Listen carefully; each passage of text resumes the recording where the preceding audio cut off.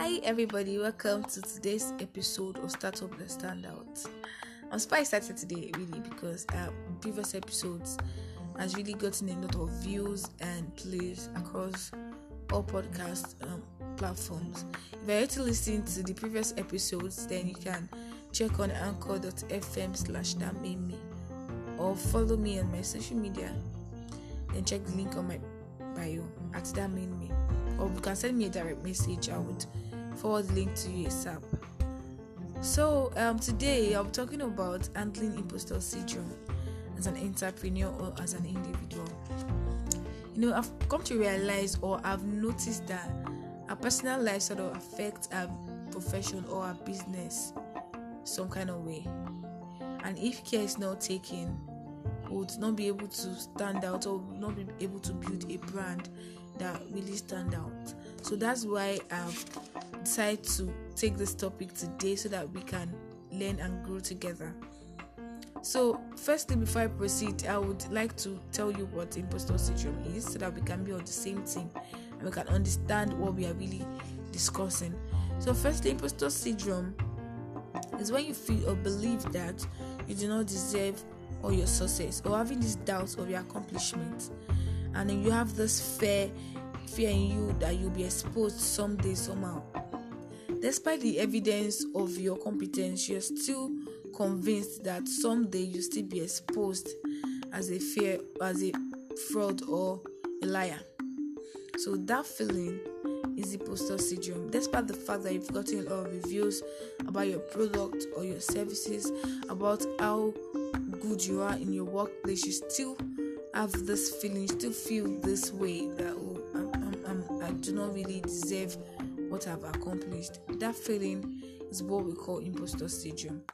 So the first step to feeling better about anything is to realize that now famous people or well-known personalities has passed through this thing before. They have suffered the same thing, and most of them are still probably passing through it. So now you need to understand that you're not the only one in this thing. We're in this thing together.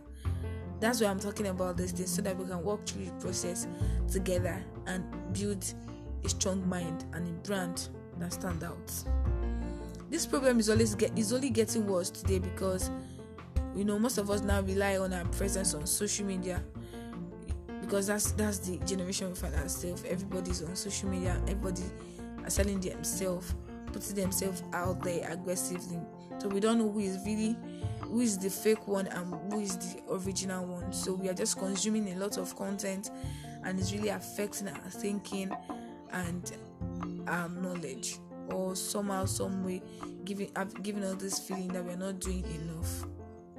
So I've put together some ways that would help us overcome imposter syndrome. Number 1, come off it. Yes, what do I mean by come off it? When you feel like a fraud or a liar, it's in relation to some perfection that actually never existed. Letting go of some of your excess self-importance will go a long way in helping you feel less like a fake or liar. Number 2 is accept that you have some roles to play in your success. Whatever we are given, maybe a little opportunity or a big opportunity, whatever we are given, we have a role to play in the success. Because whenever we are given an opportunity that others were not given, we feel that we do not deserve everything that came after that opportunity. But I want you to realize that nothing will bring that opportunity to you in your house. If you do not expose yourself to the opportunity, you might not get the opportunity. I'm sure you did something to get you to where you are. You said yes when you could have said no. Or maybe more challenging, you said no when you could have said yes. So accept that you have some roles to play in your success. Then number 3 is focus on providing values. Most times we feel like a fraud or liar when we are too concerned about ourselves. What do people say about me? What if I fail?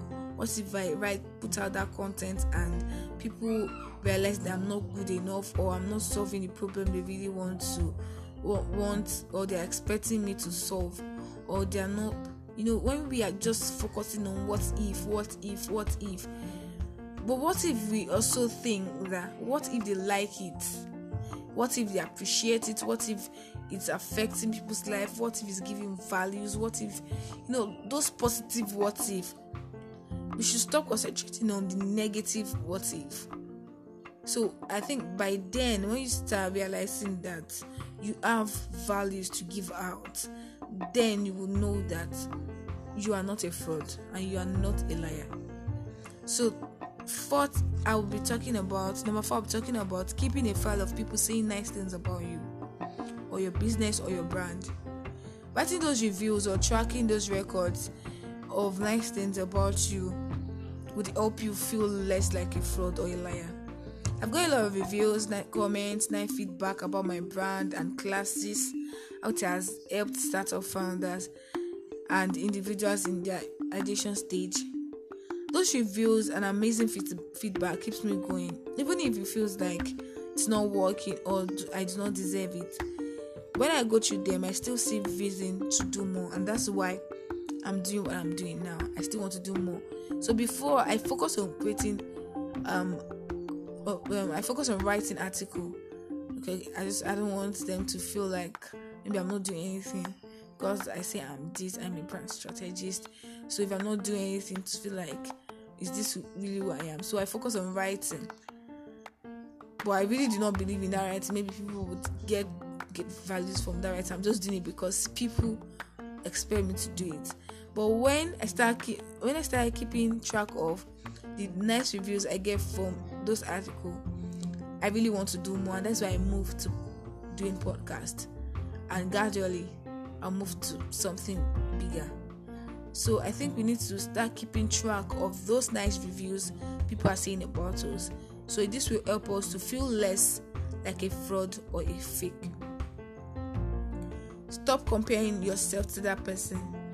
There is no good reason for you to be listening to my podcast or attending my classes if you have ever had. But you did.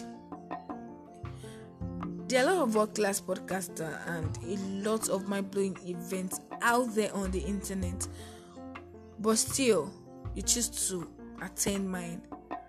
And I still choose to keep recording.